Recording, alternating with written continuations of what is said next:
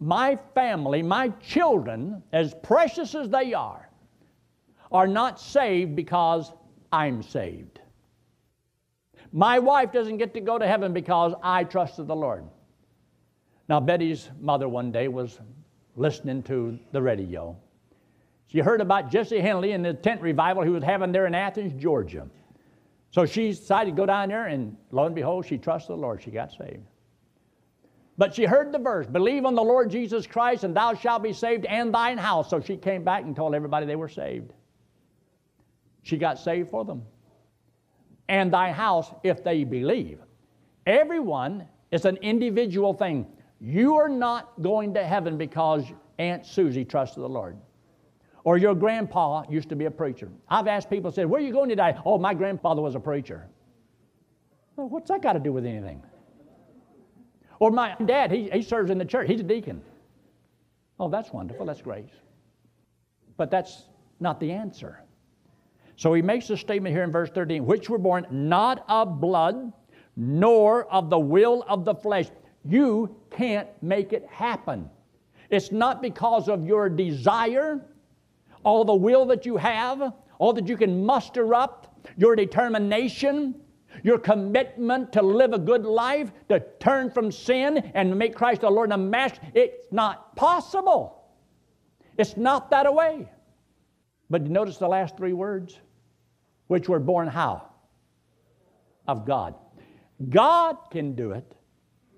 Man cannot. You're not a Christian because your parents were Christians. You're not going to heaven because somebody you know and love are going to heaven. You, individually, you must be born again. And you're not born again just because you heard that you had to be born again. Just because you know how you're supposed to go to heaven doesn't mean you're going to heaven if you don't do what that knowledge tells you to do, if you don't trust Him. I believe there's a lot of churches with a lot of people who have heard it over and over and over again and still refuse to trust Christ as their only hope. Well, I'm going to be good just in case. You're annulling it. The works of the flesh cannot save a man. Therefore, no man is justified by the works of the law, but by faith in Christ alone. It's only that way. Take your Bible and turn to the book of 1 Peter chapter 1. 1 Peter and chapter 1. Many of these things, no doubt, are very repetitious to you. But understand, there's a lot of times some people have never heard what you have heard all your life. And you may go to church, and you hear it, and maybe you take it for granted. Well, everybody's heard that. And sometimes they've never heard the most simplest of things. I was 18 years old and never heard John 3:16. Here in 1 Peter chapter 1, notice what it says in verse 23. Being born again.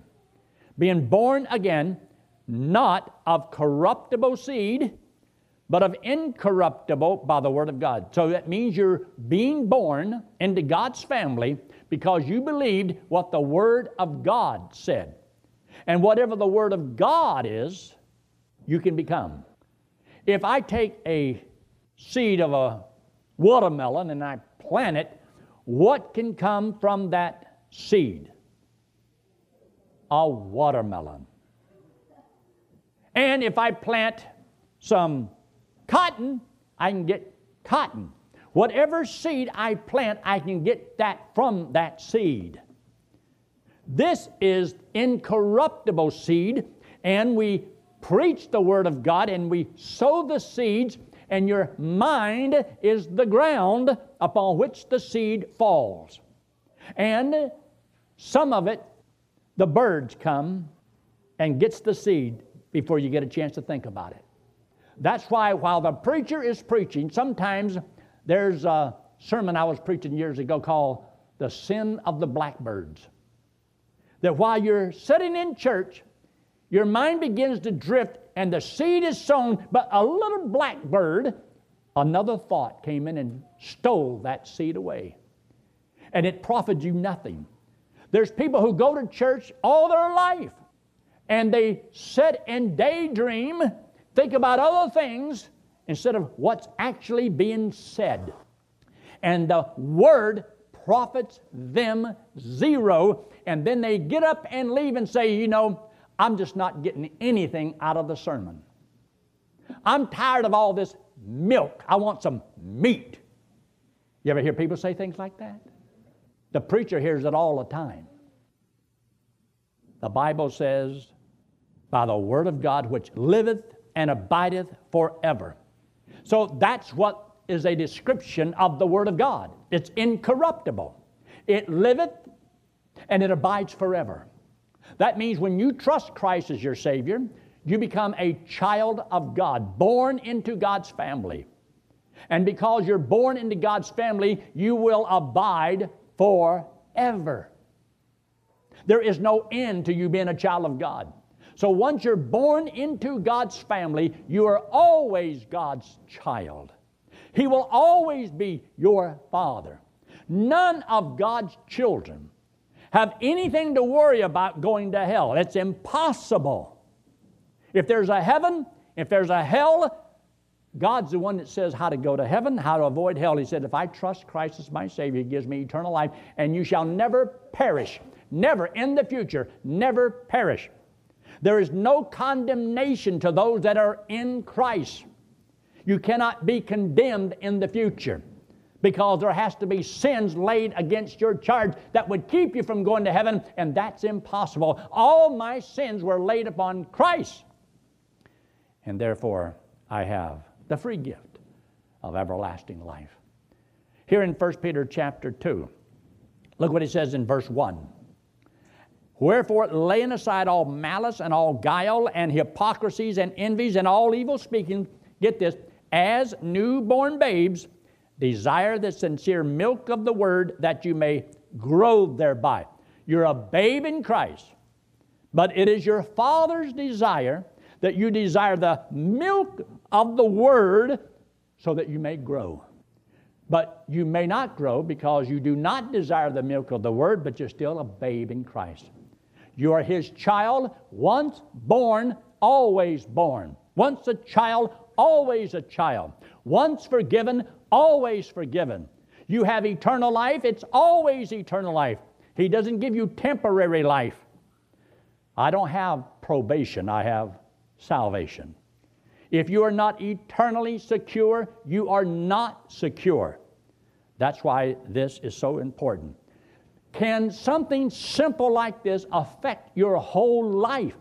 If you don't really understand this important lesson, you can question your salvation, doubt your salvation because, well, you look at the way you live sometimes, and you look at the things that happens to you. Well, God must not love me. God must have forgotten me.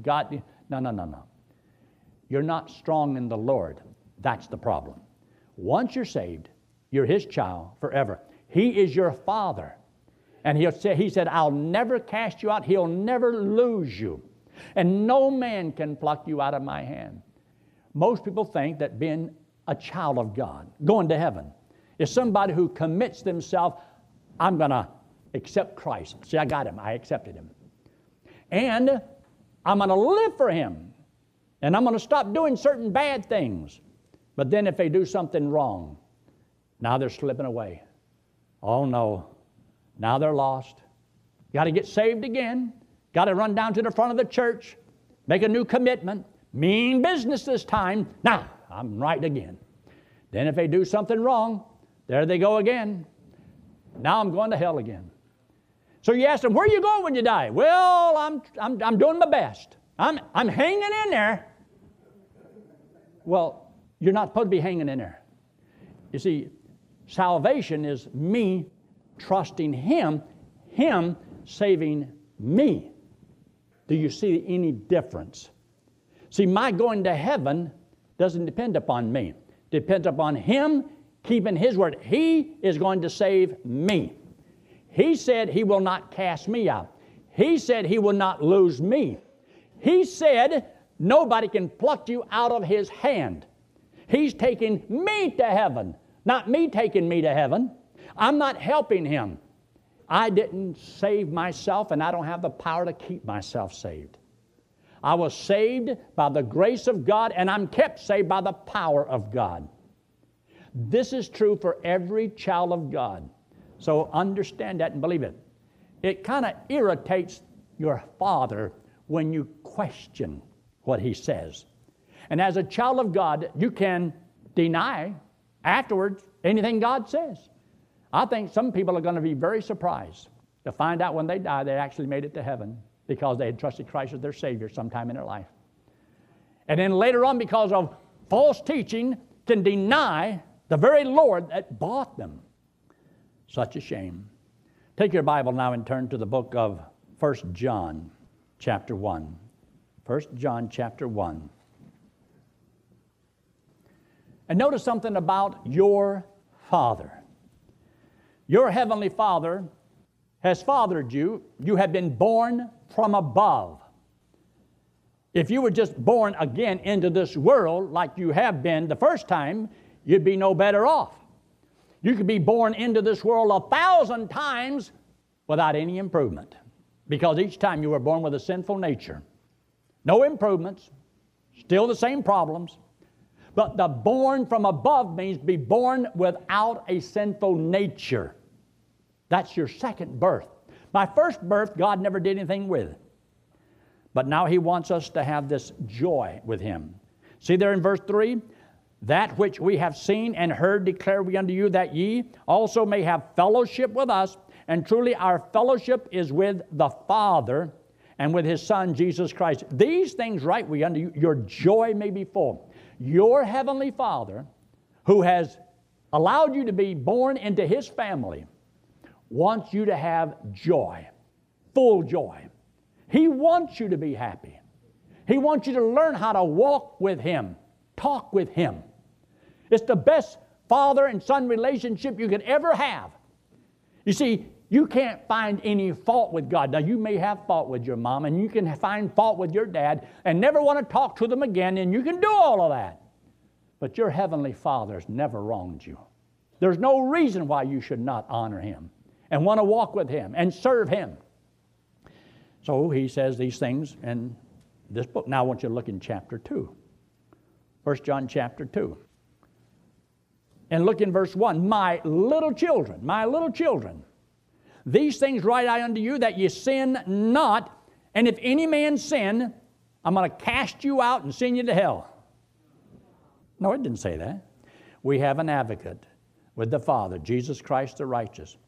And He reminds us, He's the propitiation for our sins. He paid for our sins. Well, He doesn't want His children to sin, but if you do sin, it's still paid. That's what He said. It's still paid. It can't cost you your salvation, but because you are His child, He wants His children to love Him. And He says, in the rest of this is what I want you to do. So look in verse 3. Hereby we do know that we know Him if we keep His commandments. Oh, that's scary. He that saith, I know Him, and keepeth not His commandment is a liar, and the truth is not in him. Now let's just take one word and give you its meaning, and then you'll see it so clear. See there in verse 3? And hereby we do know that we love Him if we keep His commandment. He that saith, I love Him, and keepeth not His commandment is lying. You see, book of 1 John is talking about love not the world, nor the things that are in the world, for the love of the Father is not in Him. So the one thing that God wants is, I want you to love me. Now, we don't love God to go to heaven. We're going to heaven because He loved us. But He makes a statement there in chapter 4. Look in chapter 4 very quickly. And look what He says here in verse 19. Verse 19, we love Him because He first loved us. So now we should, as a child of God, we should love Him. He said, if you love me, love one another. The commandment He's talking about here goes back to the Gospel of John. Not talking about the 10 commandments. He's talking about a new commandment I gave you. Love one another because I loved you. And so He said, if you love me, He says, serve me. And if any man serve Him, him will my Father honor. So God wants this for us. Now take your Bible and turn to the book of Galatians in chapter 3 very quickly. Galatians and chapter 3. And remember that once you trust Christ as your Savior, and other people trust Christ as their Savior, you're all in the same family. Look what he says here in this verse. In Galatians in chapter 3, look in verse 26. For ye are all the children of God. Now, if I stop right there, I didn't tell the truth about this verse. So let's just finish the verse. For ye are all the children of God by faith in Christ Jesus. So when you trusted Christ as your Savior, you became a child of God. So you weren't always a child of God. You don't become gradually by disciplining your life and starting to live like a Christian. Oh, I must be a Christian because I live like a Christian. No. Being a child of God, there is a point in time, a birth that must take place. Well, when was I born?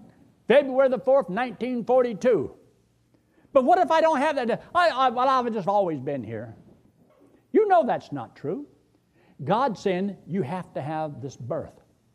Now, you may not remember the day, but you ought to know I have been born again. I have been born into God's family because you don't go to heaven. God does not become your father unless you're born again into His family. You must trust Christ as your Savior. Now, look what he says in chapter 4. Chapter 4, look in verse 6. And because ye are sons, because you are, not going to be, you are. God has sent forth the Spirit of His Son into your heart, crying, Abba, Father, like He's my daddy. I have a new daddy. God is my new Father. He's not just a God, He's my Father. He's more real to me than the clothes I have on my back. He's more real to me than my wife. He's more real to me than my children. And I've been married almost 55. Well, we have been married 55 years. But the Lord is more real to me. There isn't anything in the world greater than knowing God. One of these days, husbands are going to die. Wives are going to die. Kids are going to die. Our grandkids are going to die. The greatest thing you could ever know in this life is, do you know the Lord? Yeah, He's my daddy. He is my daddy. And I am an heir of God and joint heirs with Christ. Now, take your Bible and turn over there to the book of 1 John chapter 3. 1 John chapter 3. I want you to look there in verse 1. Behold, what manner of love the Father hath bestowed upon us, that we should be called the sons of God. Did you know that being a child of God is more important, a greater, higher standing than being the president of a bank, the greatest lawyer in the world, the president of the United States, or anybody in any government office? Do you realize there is nothing greater than being a child of God? The God that created the heavens and the earth came into this world to make me His son, to make me His child. There's nothing greater than being a child of God. You should never have a bad self-image. Of the old nature, yeah, don't trust that at all. You look into that mirror and say, you old dirty bird, you're just dirt. But me, I'm a child of God. I'm a child of the King. If you're a child of the King, learn to use the language of the court. Talk. Learn His Word. Won't it be a shame if you got to heaven and find out that God says, I wrote you my love letter. Did you read my love letter? Do you know that letter that my daughter wrote? I've already read it about 10 times because it's from my daughter. And she said everything like I wanted her to. It's precious to me. You have a heavenly Father and He wrote you a love letter. Do you have any time to read it? Do you ever get a text message and don't respond? But you're a child of God, and God has given us His wonderful love letter. And notice what He says here, that we should be called the sons of God. And He says in verse 2, Beloved, now are we the sons of God. I'm not going to be a child of God. I am a child of God. If I am a child of God, none of God's children can go to hell. None of God's children can lose their salvation. I am not going to be, if I wasn't a child of God yet, maybe all that be true.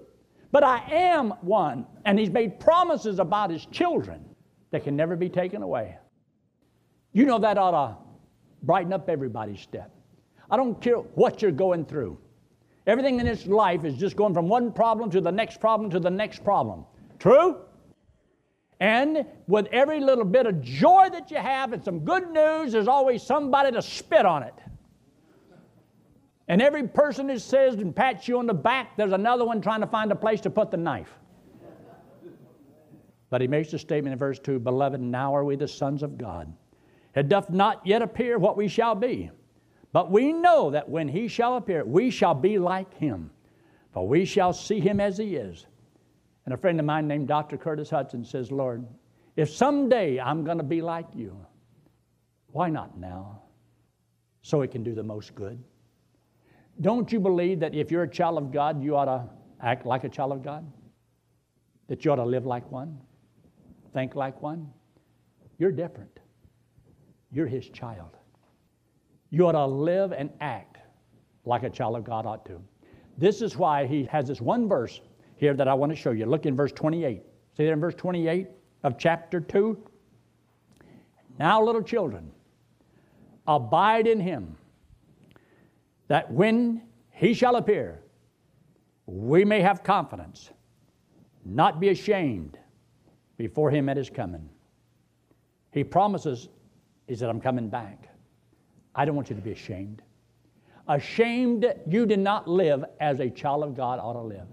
Nobody can make you discipline your life. Nobody can make you go to church. Nobody can make you give like you ought. Nobody can make you witness. Nobody can make you study the Word. Nobody can make you pray. They can't make you do it. Why? Because God sets you free. He wants you to do it because you love Him. And if that doesn't work, it doesn't matter. If you're not going to serve God because you love Him, it probably won't make much difference, because He says you're not going to get rewarded if it's not done out of love. That's 1 Corinthians chapter 13. Serve the Lord with all your heart. We love Him because He first loved us. Does He love you? He loved you enough that He paid for your sins. Made you His child. Now you're going to heaven. You can never lose it. It's for eternity. But we're not there yet. And God, out of all eternity, gives us just a few short years to live for Him. Time. How you live your life is wrapped up in this little thing called time. And if you waste time, you waste life.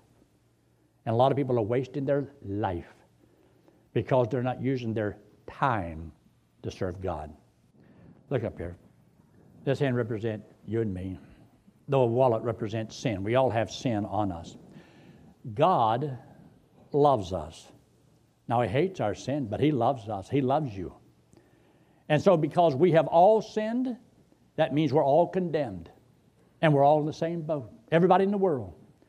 Nobody's going to heaven because they live better than you. Nobody's going to hell because they live worse than you.